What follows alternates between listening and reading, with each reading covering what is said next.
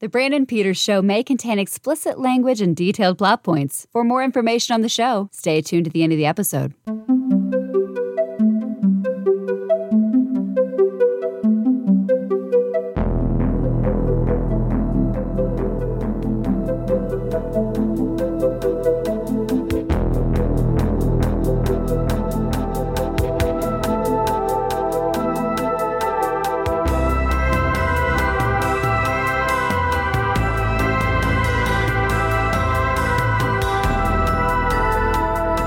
In a world where Brandon has a show, here he is. Thank you for returning or showing up for maybe the first time to the Brandon Peters Show. Today we'll feature a discussion of the 1992 film Buffy, the Vampire Slayer. And joining me for that, I have a fabulous guest, host of Courage to Rise podcast, one of the authors of the Empowered Woman series, Book 4, and a certified coach and healer, Jennifer Wreyford. Thanks, Brandon. That's a great introduction. All the time. I can do your voicemail for you if you want. Oh, that'd be people great. still leave voicemails? It gets really weird. I don't listen to voicemails. It's like, missed call. Okay, maybe I'll get them back. They didn't text, so maybe they didn't need anything. Exactly. I think the voicemail has gone by the wayside. So. It had, I get ones like, why? Like, I have people, at work, they'll leave a voicemail. I'm like, what? You're a work person. You get a call back. Yeah. If I didn't answer, then it can either be a text or an email or schedule a meeting. Right. Yeah. Voicemails. And now they even they write them out. They voice to text them. So, which is hysterical. Really, actually, I'd like people to leave voice messages just so I can see what it transcribes it as, because that alone is hysterical. It is. I'm like, wait, what? Now I have to listen to this. So I guess that's maybe their way of getting people to 16 listen. squirrels hijacked a 7-Eleven. I know that's not what my mother said, maybe, but. Oh my gosh. Oh, so how are you doing? I am doing great. Thank you. I am excited to be on. I'm excited to talk about Buffy. I'm excited it's just excited to be here. Podcasting is an exciting world. It is an exciting world. It is an exciting world. So let's get into you a bit for people who are like, who is this Jennifer Wreyford and why is she on this program I hopefully listen to every week. So you and I, we know each other. We used to work together a bit. So yes and no, kind of. We're on a team, but yeah. Anyway, so you've recently, in more recent years, have taken this route as like a life coach, healer, advisor type thing. What has led you to that avenue and inspired you to become that or use your skills in that fashion? Great question. It's interesting because life coaching and coaching in general is one of those things that is much like yoga years and years ago when people are like, what is yoga? And now there's a core power on every corner. That's what the coaching industry is evolving into, where it's becoming less of a, you do what? That's weird. Do your parents know? And much more of, people understand the need for it. So it's interesting because it wasn't anything that I knew it existed, but, I hit a point in my career where I was like, I want more out of life. I want to make a bigger impact. There's just more that I want to do.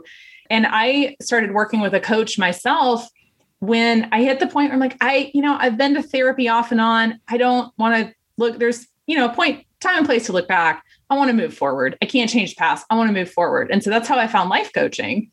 And I started working with a coach myself on, a lot of different things. And then it kind of clicked for me one day. It was the perfect marriage of the skills that I had from the corporate world, right? I was in sales and leadership. I love people development. Being a leader of people was still, my favorite job. And the marriage of that with my own life experience and lessons that I've learned and the ability to create my own business around it and to, to help people make an impact. So it was one of those where it was really just, if I had a magic wand to wave for what I wanted to do, it was like, boom, right there.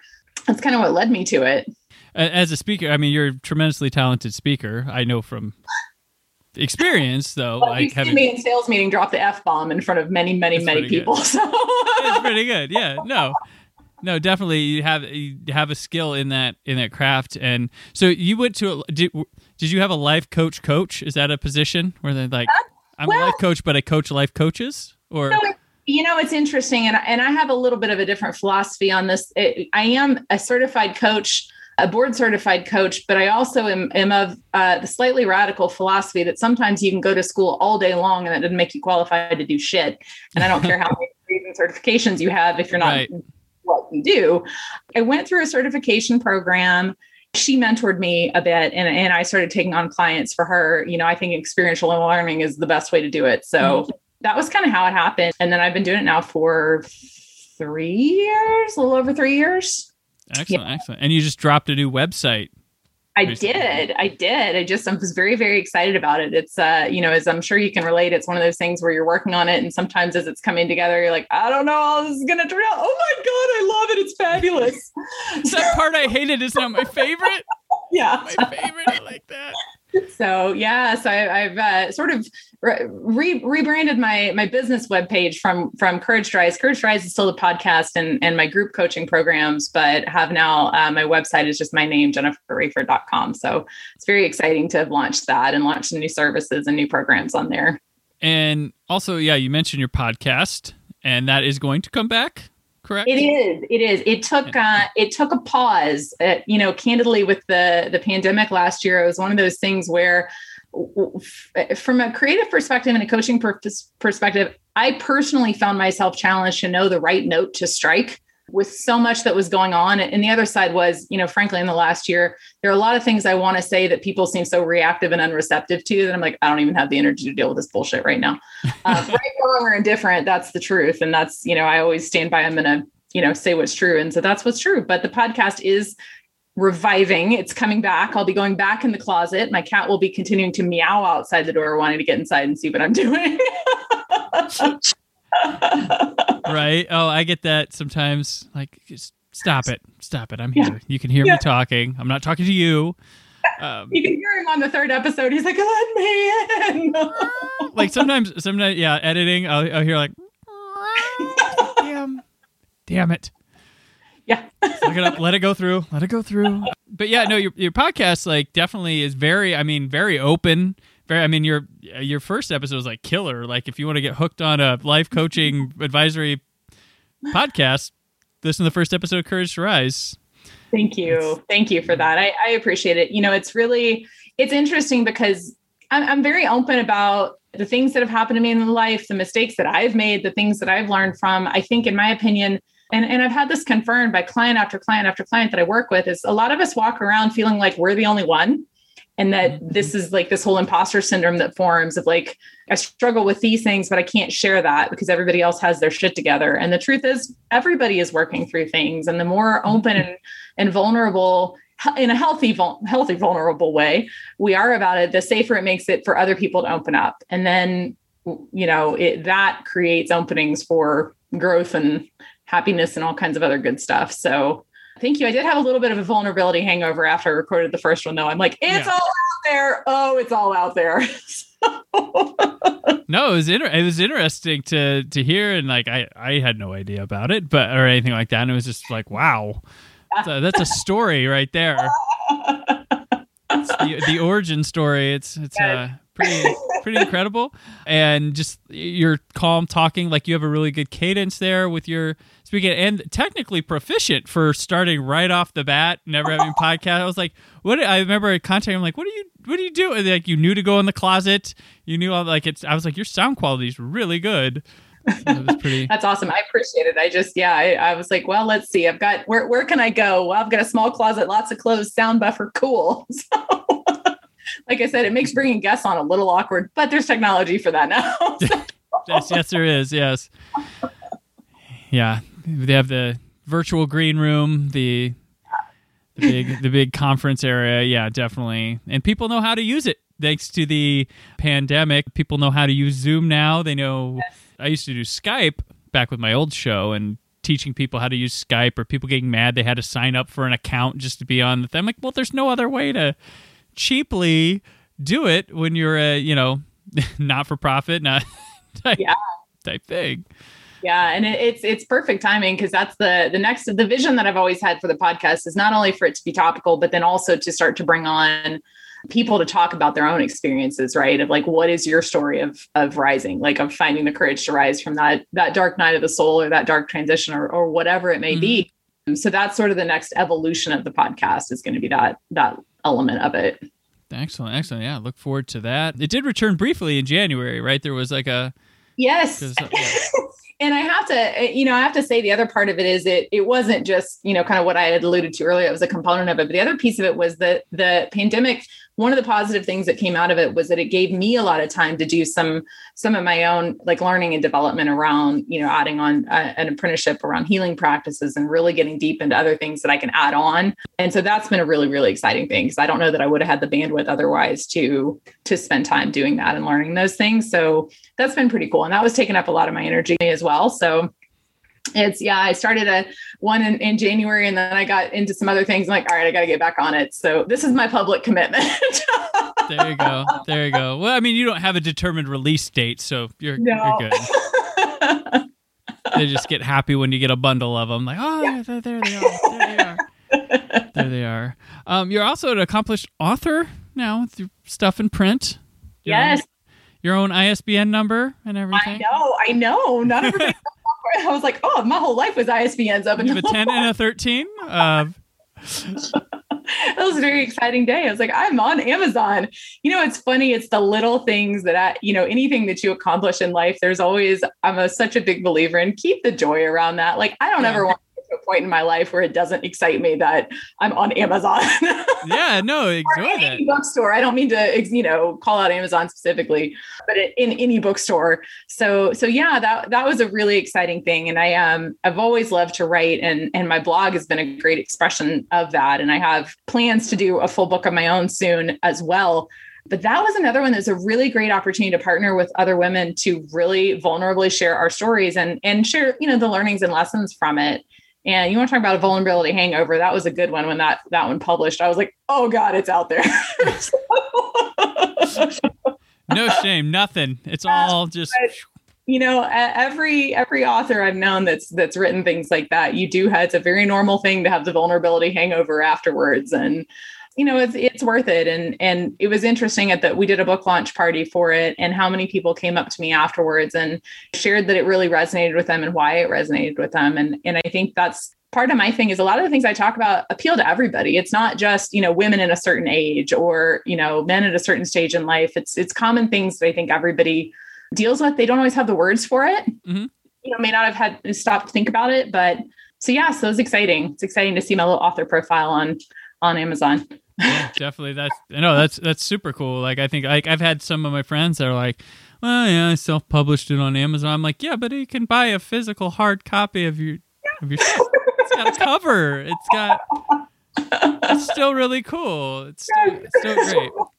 As a big proponent of physical media with all things, I still think that's great. You can put it on a shelf. Like, because I don't pull up my phone and go, look, I own the Mona Lisa. Look, see? Right. I got a couple copies sitting behind me. I look at it every now and then. There you go. Yeah. I had the guy who made the score for this show was on, and he's tries to, well, I am not a big deal or everything, but I'm like, dude, you have multiple vinyl records of your thing. He's like, yeah. He's like, do you have like a shelf with a bunch? He's like, well, it's slowing down because I keep giving them away to people that want to see them. I was like, but you have vinyl out there. That's a collector item now. Like a vinyl, those are limited edition things. Like, be proud. Like it's there. Your history printed. You know. Yeah. If you're gonna look up an ISBN number, you're gonna show up there. That's the thing.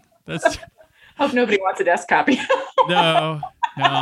That goes back to Amazon itself. Golly gee, yeah. Jennifer and I used to work in textbooks, so that's why. If you're like, why are they laughing about what is an ISBN? Why we had to deal with those numbers all the time. So answer to the day job. so you have come full circle. Yes, yes.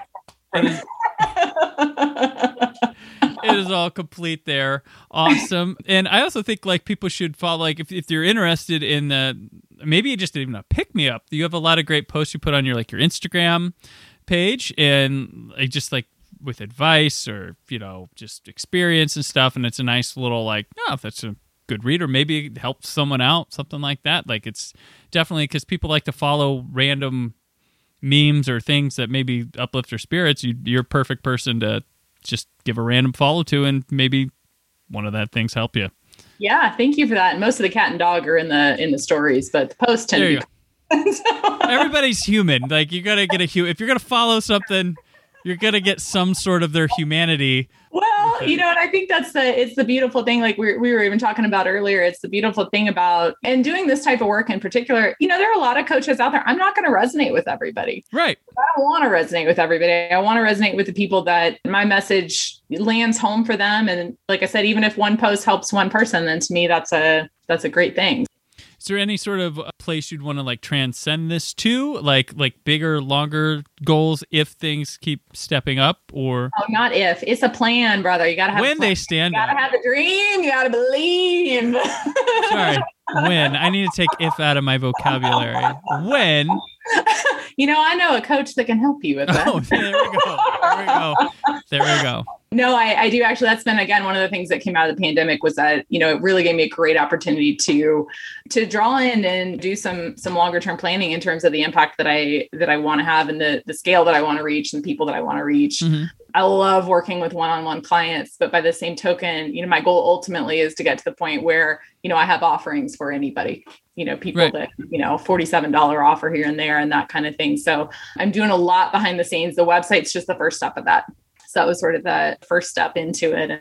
Somebody had asked me the other day, oh, well, something about a job. I'm like, no, I'm committed. This is happening. This is not an optional thing. Like, Yeah, right. Yeah. This is my purpose. This is why I'm here. So we're doing it. You give it your shot. You do it. I mean, you are doing it. I'm doing it. It's done. Yes. Happening right now. So that's really great. And I hope to see more from it and continue to follow your successes as it keeps growing and growing, and look forward to your podcast returning. Yes, and it shall. It I don't listen to any shows like that, but I've got yours on subscription and I have listened. So, well, thank you. So there you have my support. I appreciate it. You'll appreciate this. When I had the inspiration for it, and I shared this on the podcast, it was literally one of those things where if I didn't do it, the universe was going to drop a microphone on my head. Do a podcast. There was a guy in our building that's a local restaurateur that's into audio. And, mm-hmm. and he was, I was inspired one day and ran downstairs and said, Todd, can you mix music for my intro and outro for my podcast? And I was like, he's like, yeah. I was like, okay, I'll be back later. Just wanted to make sure. So, yeah. Don't yell at me like that. He's like, I think I got hit by a tornado, but sure, I'll do it. There are many, many things floating in my head. Excellent. I tell my clients all the time, they know this. I'm like, hold on, 6 thoughts, just traffic jammed. I got to unpack them. So. Oh, I hate that. Like, I have that with my wife, and I'm like, don't talk right now. I'm sorry. I have to finish these 3 thoughts. Okay. Yes. No, yeah. I'm like, I'm wild. Like, there's something going on in my head. Like, at every second, there's like 90. Yep. Things. million miles an hour. When I go on my walks, I like to walk alone because I need to do that. So. Yeah.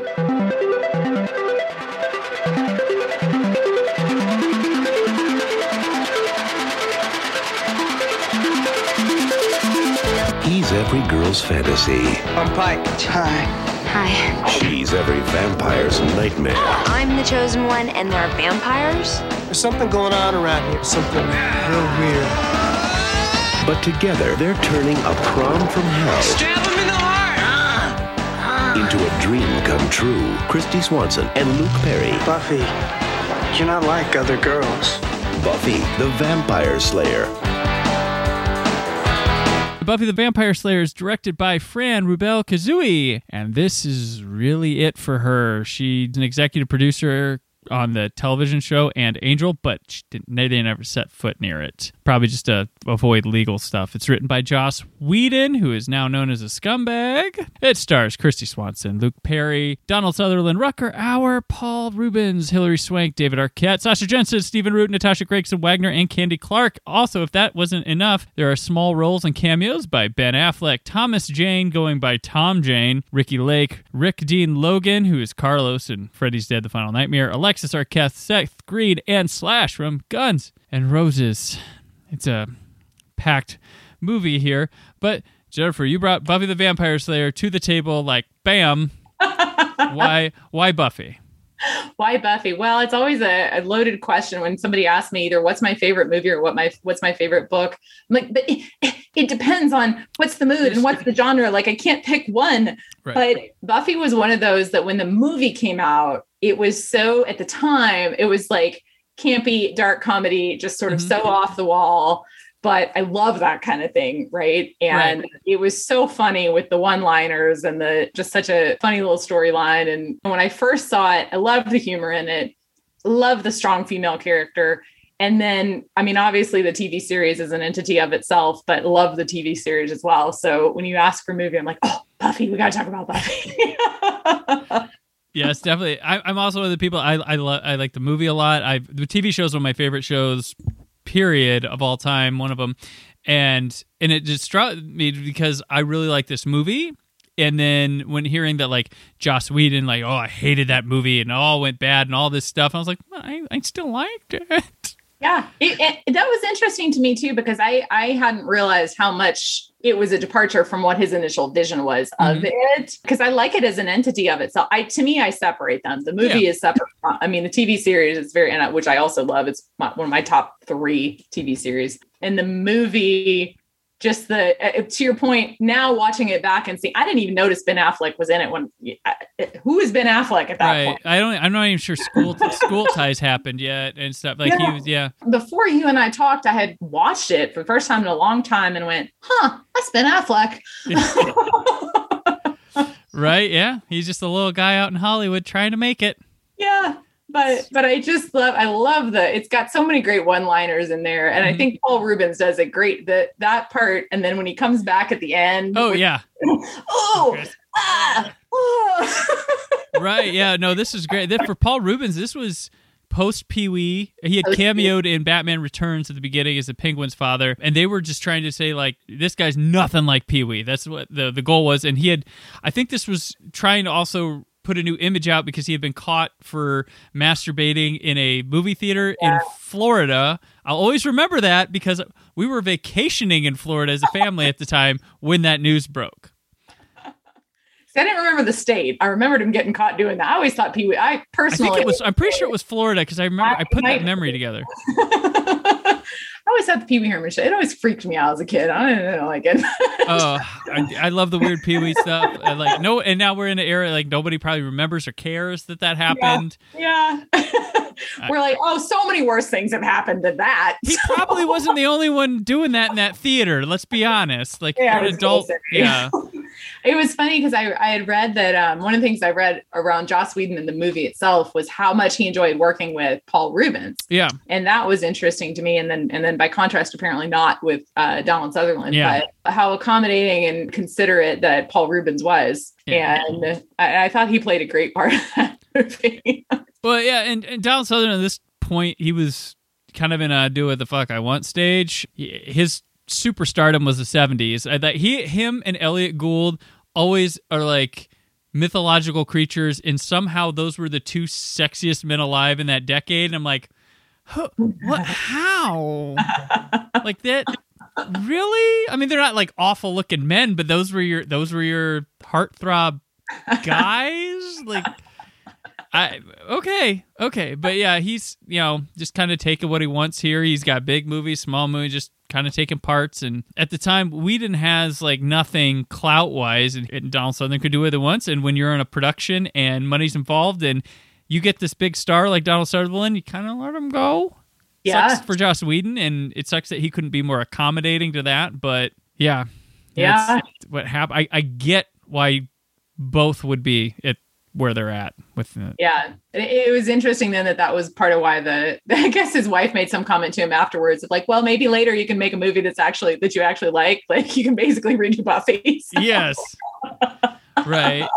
And this was a learning. He was on, so like his parent, he comes from Hollywood royalty. He was working on Roseanne at the time, and he worked on the first Parenthood TV show. He was also though like a big time go-to script doctor in Hollywood at the time. So there's stuff that he touched that we have no idea whether he touched it or not. So, and after this, he went on to Toy Story and Alien Resurrection, another movie he berates that So we see a theme here of, if you don't listen to me, you're not doing it right. But yeah, he's kind of like a Carrie Fisher, where Carrie Fisher, she worked on so many scripts, like touching them up, fixing them and stuff, that we don't know exactly what her roster is, because only certain names get published on those. So he definitely was one of those go-to guys. And despite we have Justice League that when this airs will have just come out over the weekend, and there's tons of controversy with how he behaved on that set during his time on Buffy, all this stuff.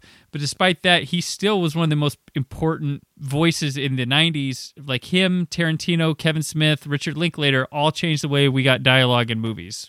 Yeah. Using a lot of pop culture talk, sounding like people's conversations.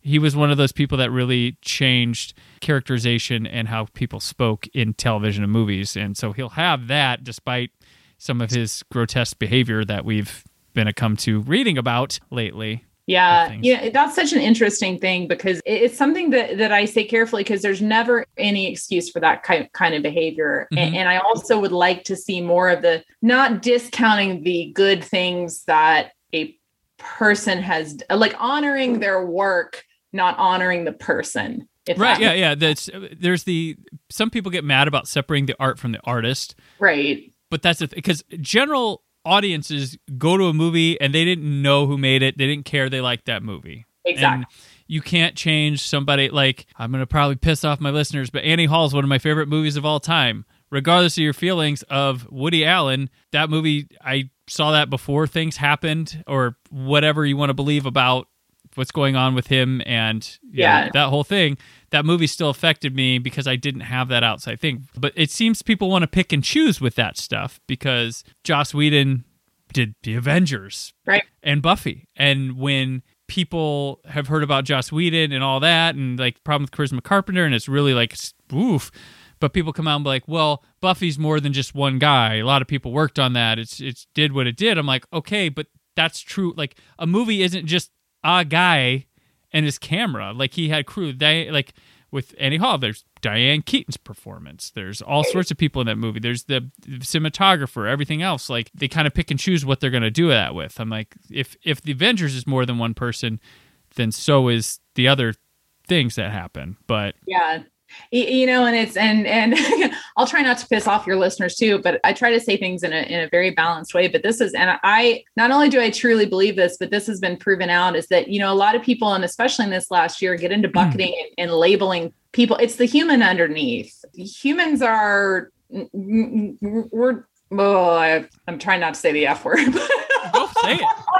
Say it. We came here to fuck up, but not this bad. So part of it is, I feel that there's that it is separating those things, right? It does, by no means does it excuse the behavior. There's never an excuse for the behavior. Guy's got some issues. Like, he's got things he needs to work on. He hurt other people through his actions. Not okay, never okay. And by the same token, let's not denigrate or, completely throw out the good things that came from it. Right? Because art is there it's art. He's creating art, and art is there to make an impact, and it's there to make you feel something. And to your point, most people don't know who creates this stuff. Right.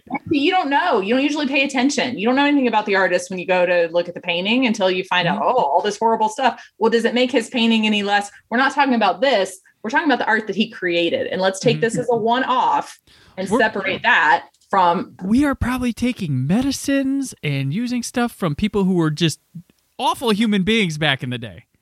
Well, I was going to say, this is one of those things of where does it stop? And it's a very slippery slope there, but nothing excuses bad behavior. That's his human. His human sucks. The art that he creates, I love and will always love. And that's the end of the story. When it comes to Whedon, like, there are people working in television and film right now that are there because of the work he did inspired them. Like, he's one of those people. And he gave way to David Fury, Marty Noxon, some great showrunners that he brought on board, gave chances and stuff. And it's like, well, man, do we have to? They dealt with him. They sat with him. So are they accomplice? They accomplice? Like, who? Where do you? So it's like, well, this art happened. We now know this, but I still feel the same way about. It sucks that there's a sort of phoniness to some of the women empowerment stuff he was writing and producing because of how he was treating them. There's some sort of phoniness to it, but it still rings true because it's there to watch and feel. And if you ignore the person behind it, which, I mean, not ignoring what they've done, just take it at face value at what the performers are giving you, what the camera's telling you, what the director got from his script. Like, it's really interesting. It's a real tough thing for some people. It's really tough. Some people easily can cut it out of their life, but some people have grown up. It's been a part of them for so long. It's not as easy for people to ditch. And I'm sorry if I offended you with that. Listeners, I'm more than willing to talk about this with you. I am. I'm open to hearing, like, I have no problem talking about it. Like, I'm open for the conversation, totally. But there's a lot of things I just see, like, a lot of, like, oh, let's condemn this, but I like this. Or this is the thing we liked, got it, so let's take it easier on it. You know, it's because with, I hate to bring up Woody Allen again, kids today aren't watching his films, so it's easy for them to trash and throw them away, the old stuff, but, like, a lot of them have been infected by Buffy. They all love the Avengers. Yeah. Well, and that, again, that comes back to me, there's a lot of, and this is part of what I'm challenged by, is the lack of reasonable discourse anymore. That in an ideal world, we could have a conversation about this and share opinions and share ideas and hold that without reacting. Because what I see a lot of now is everybody comes out and reacts. They're just reacting. Oh no, this. You're not even listening. You're not even taking a breath and looking at the the gray areas that are here. And it's not all black and white. And that's to your point of you know, if we're going to cancel, you got to cancel everything then. And then where does it stop? And then we look at the things that have gone on that shouldn't have ever gone on. Right. So let's address that. Yeah. And then also let's not, you know, I will always love Buffy. It's always going to be one of my favorite shows. I think he writes great dialogue. I love his lines. And I'm all for the cancel culture of holding people accountable and things like that. But if people like something before, and that's like, they're not loving the person, they like the movie, and they probably already own it, so they're not giving money back into separate the human from the art that they created. And like you said, there's a yes to accountability, and also because once you've created something, it's its own being almost. You know, like it's it is. It's what you've basically given birth to that. I mean, you gave birth to the Buffy legacy and everything. That was a creation, and you know, I think we would many times be probably horrified by what goes on behind the scenes in many people's lives if everybody laid everything bare. So that again comes back to the work, not to, but that's the work that I do, is let's get to the human. Let's get to the human underneath. Let's heal the things and deal with the things that are the root cause of these things. Right. And so then, you know, and I think I agree with when you have positions of high power, high paying, big spectacle people, yes, stop giving them the opportunities. Yes. Those like the Kevin Spacey, them. Yep. All right. Well, no, man, let's not stop casting him. Let's stop that. I get that. But the past work is there already, and it's not what it is. But let's talk about the movie we have, Buffy. This is good. We got way off track there. Sorry. It fits one of our players here. Honestly, it's kind of unavoidable because it's there, so it's better to address it. And yep, and excellent. And right off the heels of Justice League on HBO Max.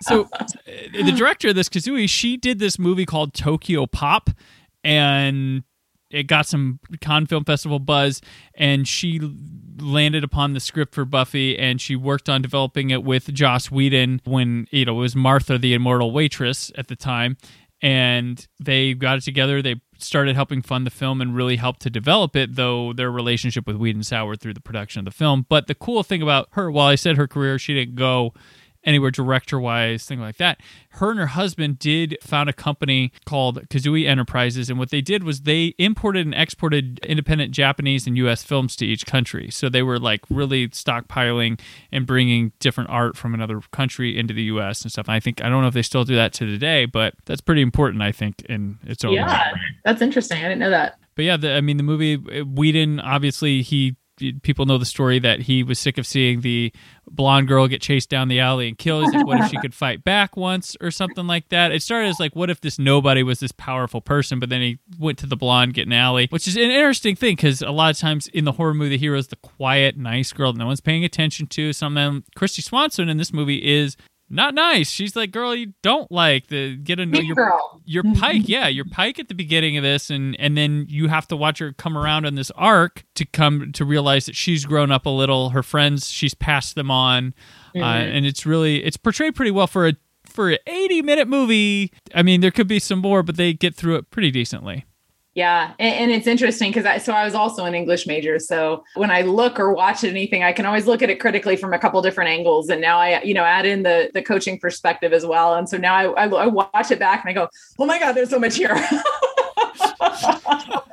She goes through almost her own, which I would liken to the awakening that a lot of us go through, where you kind of are in your life and operating in asleep in a lot of ways, right? Mm-hmm. And she has these friendships and these relationships that are empty, that are fake, right. And even the relationship she has with her parents is, she's like, it's possible she thinks my name is Bobby. Like there's no connection, there's no warmth, there's no realness to it. And she goes through this whole awakening process and basically realizes that her friends are just vapid and empty and judgmental and jerks and all this stuff, where she comes out on the other side having formed real relationships with Merrick, albeit short. And then obviously with Pike. And I think it's just such an interesting arc for, you can draw a lot of parallels from that. Yeah, definitely. Yeah, it's really, really good. And in life, like you have relationships that just maybe get to a point where I did this and then we're just not there anymore. Like we just are here because we did know each other. Like, and there's a lot of people I think have a hard time in lessening those relationships, or just, hey, well, let's just move on because we're different now. Yeah. And that's an interesting thing that happens obviously I'm in the personal growth industry and spiritual growth as well. But as people evolve, and it's not right, wrong, or different, it doesn't make the other people, there's nothing wrong with them. It's just everybody's on their different path. And sometimes as your life changes and evolves, people fall away naturally, and it's not, again, it shouldn't be contentious or big and dramatic, but it's just like these don't fit now. They did before, and I'm grateful for it. And now it doesn't fit anymore. So I saw a lot of parallels with that as well. Definitely. Yeah. And Kristy Swanson herself, she was like the it girl right around this time, one of them. And she was coming off Hot Shots and the glorious Mannequin 2 on the move. Yeah. No, I mean, are any of the mannequins good? I don't know. Well, I don't know. Kim Cattrall holds a special place in my heart for the first one. I will say, I will probably do episodes of the show on the mannequins just because I think it's so fun. It's such how did that happen? I loved it when I was a kid. I did too. And then I think about the weirdness. I'm like, did somebody want to have sex with a mannequin? Is that how we got the screenplay? Like, man, mannequins are hot. What if one came to life? Or Splash, mermaids are hot. I don't know. There was a whole scene there. Oh yeah, just the weird things we could come up with in the 80s. Yeah. And then she would follow this up with The Program and The Chase, which was the one where Charlie Sheen held up a place with a Butterfinger. Yes. Remember that movie? And then she kind of just, by the end of the 90s, it was Christy. Yeah. The other Buffy. The other Buffy. Like, oh yeah. But no, she's perfect fit here. I mean, that's who I would use. I saw somewhere where like Alyssa Milano, which fine, but this I like what Kristy brings here, and she's quite good and definitely has chemistry with all. She works well with Donald Sutherland and like Luke Perry. Yeah, doing his Dylan phase.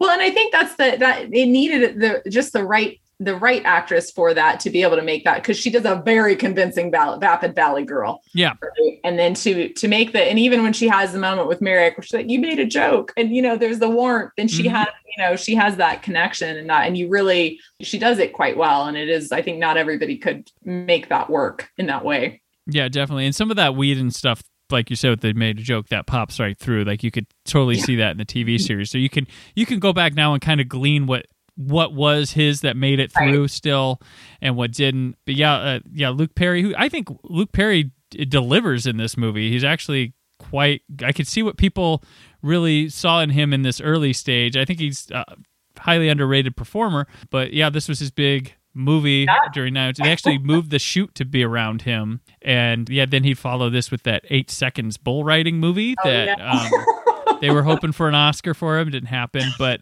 he'd leave 90210 a couple years after this. But yeah, he's quite good, and I think he really grasps the dialogue and stuff like that. And I did read where Whedon asked him on the set if he'd ever seen Near Dark, the Catherine Bigelow film. And he's like, "Bro, are you kidding me?" Like, he's like, "Oh, I knew he was a good man then. So yeah. Yeah. No, he did. I love the line where now you're a coat rack. Yes. Yeah. Quite good. And yeah, he has his change too, because he's a greasy, like just scrubby hair, and then he's like slick back, like when he goes to the dance. Yeah. I will say is that, the end of that, one of the other interesting things in this is, she's a strong female character. And this gets into, there's a part at the end where they're dancing, right? And he tells her like, I've saved you a dance or whatever. And right. She says, are you going to ask me? And he says, well, I suppose you want to lead. And she says, no. And it's interesting because I've done a lot of study into masculine and feminine energy and dynamics. And that's the thing is, as a woman and as a strong woman, there was for a while this, I don't need a man. Well, we all need each other, and there's polarity and anything. And I'm not talking specifically about gender sex. I'm talking about the feminine and masculine energy, regardless of, this is for same-sex couples as well. But I thought it was a really interesting moment of when you are in that role in the strong female and you're out there and you're being a badass. I want you to hold me now. Like I thought that was a really sweet, tender moment that resonated with me differently later in life than it did, as a teenager. You're just like, oh, they're so cute. She gets, Luke Perry wasn't a big deal then, but she gets Luke Perry. Who's Luke Perry? Nobody knows. Okay. Oh, gosh, he was. I mean, that 90210 was hot back then. That was the thing. Deal. Yeah. And Rucker Hauer, of course, is the foil here, which I like the casting of this movie a lot. Like they nail the kind of up and coming people. They get the two veteran actors on both sides, the bad guy, the good guy, the Sutherland and Hauer, and then they have some like rando cameo people on incidentally that wind up being big stars themselves. But Rucker Hauer, he's like in the middle of this like action star phase he's doing. I'm like, all right, and just like B-level kind of action movies. But here he's pretty interesting vampire. Like he's not, I don't know, like he's kind of classic. Yeah. But it doesn't, like he's finally hit a generation that's not fallen for it type thing. Like he's a little bit in the past, and that kind of is his downfall. Yeah, and it's interesting now that I think about it in the terms of comparing that one to the series, because he is sort of that classic like Dracula vibe with it, and that was not the vampire that was in the TV series. Yeah. Right. And so I wonder if that was not, and I don't have any information on it, but I wonder if that was one of the elements that sort of evolved from that. Cause he's very, he has the coffin, he has the room, he has the cape. Right. And we keep going to flashbacks when he was more like in his like prime of things. Yeah. And he's still like, it's like he hasn't moved on. And you see that Buffy is able to come and change who she is. And that's how, she defeats him, because she's been able to move on with her times and he has not. Principle of adaptation. Yes.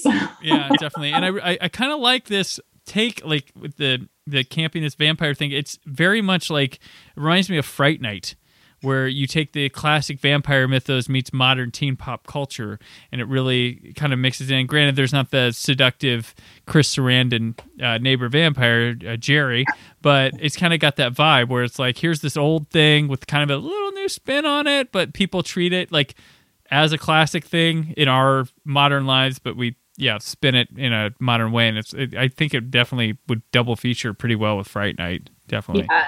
Yeah. I did think it was interesting the vampires don't turn to dust. Well, the thing was, like, this is a movie, and I believe Joss Whedon said he had to dust because there's gonna be so many bodies during a TV show's run that where they're gonna put them all and drag them around. In the movie they didn't, right? No, in the movie they don't. They can do that in the movie. But in the show, it's gonna go dust in the movie. Right.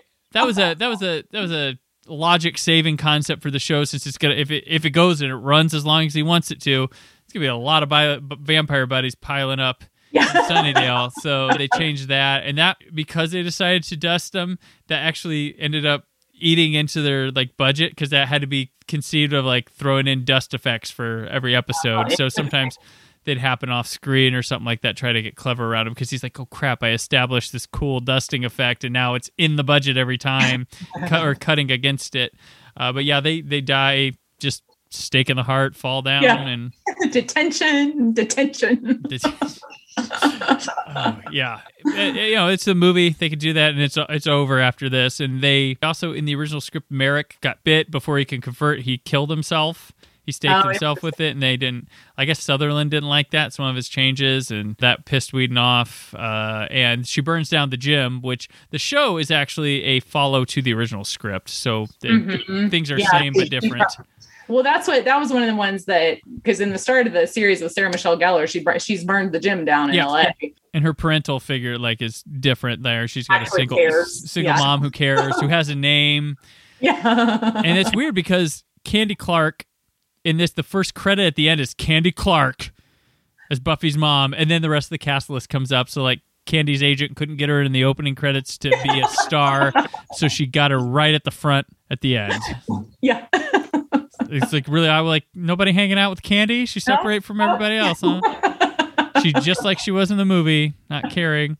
The Slayer has a birthmark in this. That's a different thing, which she had removed. That hairy mole. A hairy mole? I had that removed. Yeah, and she has a spidey sense of getting cramps when the vampires are great. My secret weapon is PMS. Right, yeah. I was glad that one went away for the TV. Yeah, that's straight off. So yeah, that's kind of what I was I'm not sure that was well thought through there. No, but I don't think so.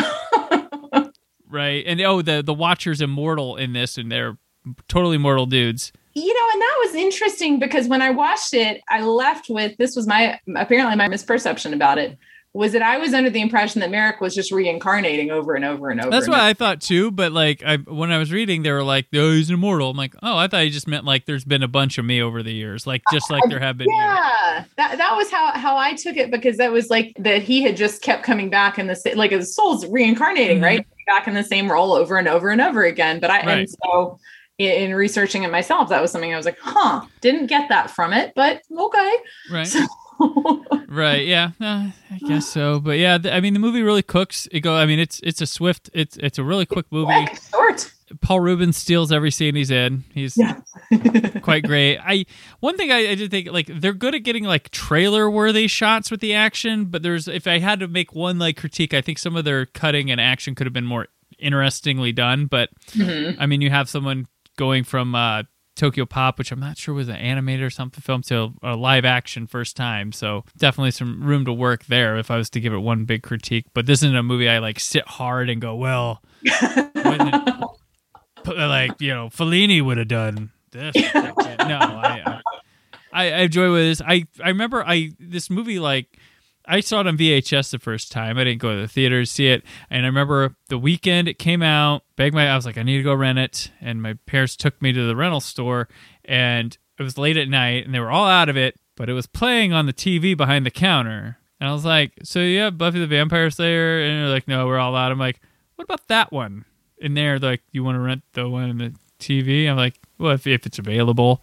I like how you roll. And then the guy's like, let me ask my manager. And I heard the manager's like, dude, that's money. Get it out. And so I rented the copy that was at the store. I think they asked if it could play to the end, and it was close to the end or something. I was like, okay, sure. And so I got the one from that, and I watched it, and I liked it a lot. I was like, the movie, I was like, this looks really cool. I remember the title being such a strange thing to people when it came out. Yeah. The feeling people had about Dude, Where's My Car, they had about Buffy the Vampire Slayer. Or Earth Girls Are Easy, yeah. Yeah, one of those titles that just threw adults for a loop. Oh my gosh. I'm like, it's comedy. It's going to have why not have a funny title? It's vampires with comedic take for teens. There you go. And it delivered on everything I was hoping it would back then. And so I guess I've had this soft spot. And going back to it, after going the TV series, I'm like, this is nowhere near as good as the show, but it's still good itself. I still enjoy that with it, and I'm glad it has itself, because it wasn't well received when it came out by the critics, wasn't high grossing at the box office, but has managed to become a cult classic in its own right behind the shadow of the series and even the Whedon hate against it. It still has had its fans. It debuted at number 5 in 1992 at the box office, and I was seeing who was it up against? Well, number 1 that weekend was Death Becomes Her. Oh, yeah. Number 2 was the third weekend of Honey, I Blew Up the Kid. Number 3 was week 2 of Mo Money. And the fourth, which ties to this show because it did it a couple weeks ago. A League of Their Own on week 5. Oh, wow. Interesting. So that was really ahead of it. And it ended up making about 2.5 its budget back, which is fine. Back then, I don't think they spent as much on marketing like they do now. I don't think you needed to make 3 times the budget back, but luckily somebody was into it and they got a TV series out of it. Joss Whedon met someone who liked the movie. He's like, I heard you had problems. Would you like to try that as a show? And basically, we know the CW now because of stuff like Buffy. Like it was the WB back then, and then she was on both WPB and then UPN, and then they became the CW. So that was a big show because it led to Angel, and you had other things on like Dawson's Creek also, but Dawson's Creek, they used Buffy as the launch pad for that show on January 20th of 1998 or 98, I believe, because Dawson's Creek premiered on my birthday. Oh, nice! I remember that. Probably not the first time I mentioned that, but that's what it was on my birthday, and I was like, I'm watching this show about a kid who wants to make movies and stuff. And then I didn't like it, so it was a good see. And I didn't want to be a vampire slayer per se, but there was so much that resonated about that show with me that I loved so much. Like I said, I got a little bit too wrapped up in the Buffy Angel story. Oh, yeah. Like it still rips my heart out when I can't watch that. That show I like watched it here and there and avoided it, and I was like, I went back to it, I'm like, this is like the greatest thing in the world. And I watched Angel, I'm like, this is also the greatest thing in the world. Definitely. It's so fun to be able to talk about this.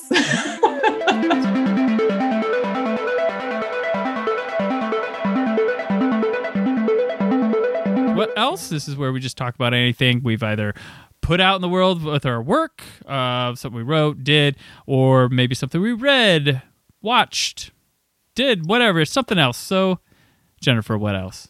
Oh, man, what else? That's a loaded question. Other than the same 4 walls for the last year. There you go.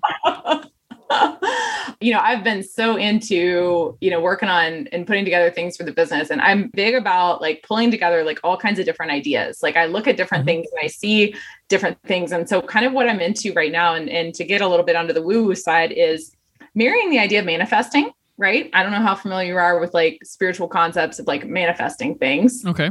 So there's the side, like the sort of woo-woo side where people are like, oh, just sit on the couch and manifest. Like it doesn't work that way. But I'm sort of fascinated by all the different principles, both on the spiritual side and on the practical side. Like I've always been really into personal development, like Tony Robbins, Brian Tracy, like Dale Carnegie, Napoleon Hill, right? Like marrying these concepts with some of the woo-woo spiritual concepts, right? And like seeing how these things all tie together and the common threads. I'm a big one on common threads. Like I see common threads under religion, under faith, under, so that's kind of what I've been geeking out on lately, is like pulling together all these things. There's a book in me about this at this point, but that's one of my what else's right now. There you go. That's a good one. It's a unique one. Yeah. Definitely. I like that. Well, mine's pretty lame. I finally finished the book, the Star Wars book, High Republic, Light of the Jedi. I'm not into reading, like, every once in a while I'll expunge into this expanded universe stuff. They started this, like, thing called the High Republic, which is this, like, cross-platform stuff with, like, adult books, teen books, kids books, comic books. There's going to be a Disney Plus show that ties into all of them. I think there's video games. I'm not into all that. I just got the adult book. I'm like, I'll check this out. It took me a while to get through it. I've been busy. The first 100 pages was a really quick read, like a short chapters, a lot going on, introducing these new characters, because it just takes place like before the Phantom Menace, like I don't know, couple hundred years or whatever. So they can kind of just, here's stuff we made up, and we don't have to worry about anything else later on. We can do what we want. So it's got all new characters, and it was interesting. A little too much not being its own self-contained novel after the opening and being like, we're setting up for things down the road. But it was an entertaining read. Maybe we'll get to book 2 when that comes out in the summer, but I guess I'm glad I know the characters it's going to be happening to now. That's fine. But I've got plenty of other stuff to read, so if I hear good things about the next one, maybe I'll get to it faster. But I did read the first one. I wanted to do that, and it's done now after like a month. It took me to read the damn thing. I got through the first 100 pages like this and then started slowing down, which is fine. There's a little mystery angle to it. It was interesting. I haven't talked about any books I've read in a while, so that was... I am such well, obviously, I was an English major and then worked in the book business for so long and before it became the digital business. But I joke, I have an 800 square foot condo and 200 square feet of it is books. At least it's growing. I won't buy more books. No, I buy more books. I won't buy more books till I read the ones I have. Yeah, exactly. No, I'm not. Yeah, my books started to stack up of like stuff I really wanted to like instantly read. And then I get tied up with other life things. And I am a person where I need a bit somewhat ideal conditions to read, or I just get frustrated or things like that. And when I have children during the daytime is not, and then at nighttime I'm too tired. And then so I try and that happens. Sometimes I get the mindset to read, then something bugs me before it. And I'm like, nope, can't read right now.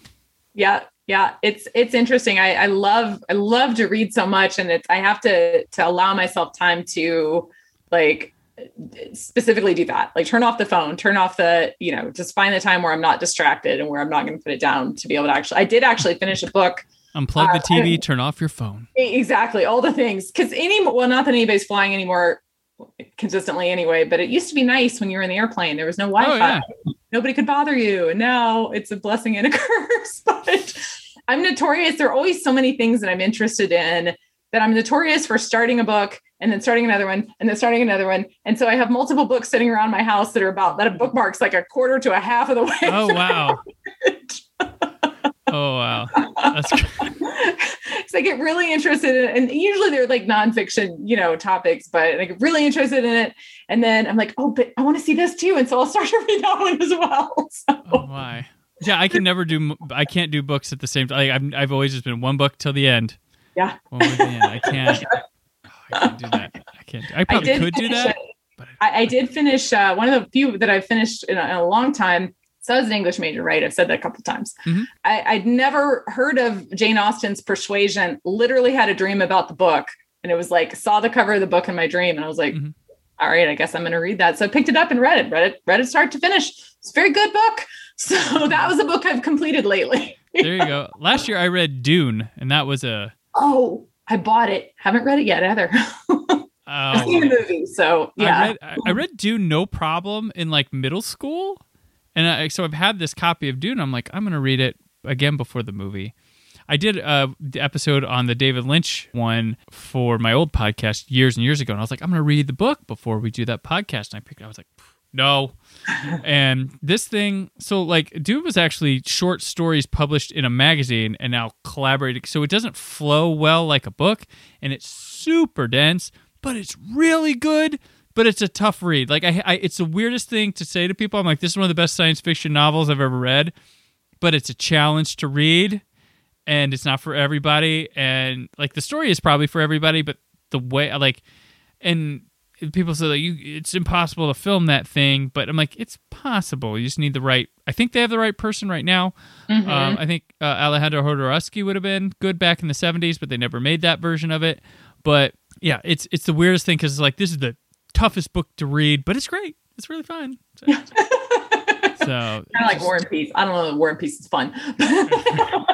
But Dune's not really fun either, and I'm really excited. My drive for this was not so much the first book, but the second book, Dune Messiah, is supposed to be fucking crazy. So I really want it. Like if they made like someone's like, I hope they get this movie's a hit, so they can get to that one, and then just see all this stan like fan worship culture go nuts because they're gonna get pissed the fuck off when they see what happens. So I'm like, I need to see what happens in that book. So yeah, that's interesting because that's what the impetus for buying the book was, seeing that they were remaking it. I was like, I watched the original a million years ago, but I was like, I'd be curious to read the book. So I have it. It's on my stack, one of my stacks. There you go. Yeah. So this year I need to get to Dune Messiah. That's what I need to get to. And if I like that, maybe I'll get to the third. There's a lot of books now because like his son picked it up, like his notes and whatever after he died because he didn't get to write all. I think it was supposed to be like 7 books, and he like didn't get to do the last 2. Or maybe I'm working that with another fandom or something, but there's supposed to be like 7, and then they just kept getting into it and writing more, not by Frank Herbert Dune.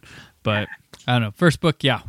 Just watch the movie when it comes out, I guess, people. If you're not into reading, Dune's not going to convert you anytime soon. So, all right. Well, that'll do it for today on the show. Jennifer, I appreciate taking the time and stopping to talk Buffy the Vampire Slayer. It's been a lot of fun. So before we sign off, where can people keep up with you and your work?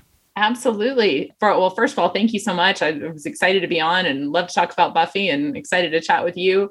My website is jenniferwreyford.com, WREYFORD. I'm on Instagram as JRey JWREY all day. That's where you can find me. I also have Courage to Rise is still an active website. All right. Excellent. Rise podcast. Boom. Subscribe on iTunes or Apple Music. Yes. All right. Well, I'm on Twitter and Instagram at Brandon4KUHD, written work at WhySoBlue.com. There's more from the Brandon Peters Show this week, but until then, always remember to keep the positivity in your online film chatter. Thank you for listening. The Brandon Peters Show is a Creative Zombie Studios production. Produced by Brad Shoemaker and Brandon Peters. Written and edited by Brandon Peters. Announcer vocals by Jessica Alsman. Theme song by Metavari. Web design and show art by Brad Shoemaker with Brandon Peters. All music and clips featured in the episode are property of their respective studios and no infringement is intended. Additional information on this and other episodes at BrandonPetersShow.com. For any inquiries, press opportunities, or sponsorship, contact mail at BrandonPetersShow.com. The show is available on Apple Music, Spotify, or anywhere podcasts are found.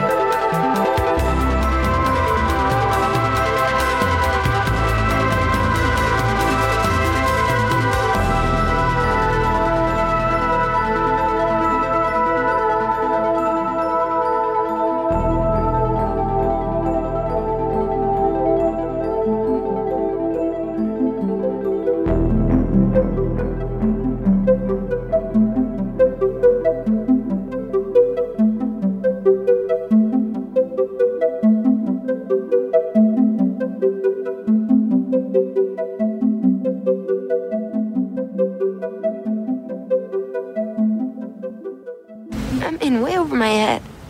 Look, life's a bitch. I'll give you that. But Buffy, you're the guy. You are the chosen guy. Right. I'm the chosen one, and I choose to be shopping.